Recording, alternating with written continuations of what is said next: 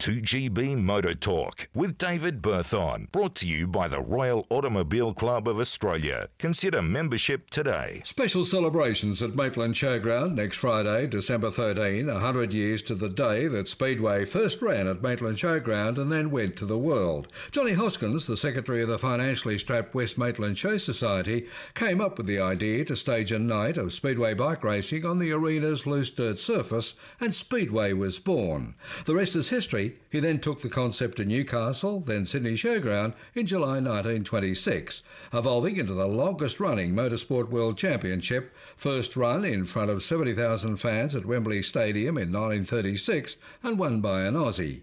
So, next Friday, a huge celebration at Maitland Showground with more than 1,000 historic solo bikes, sidecars and midget races, along with Speedway greats doing demonstrations, with a special meet at Kurri Kurri Speedway the next night. I'm David Berthon.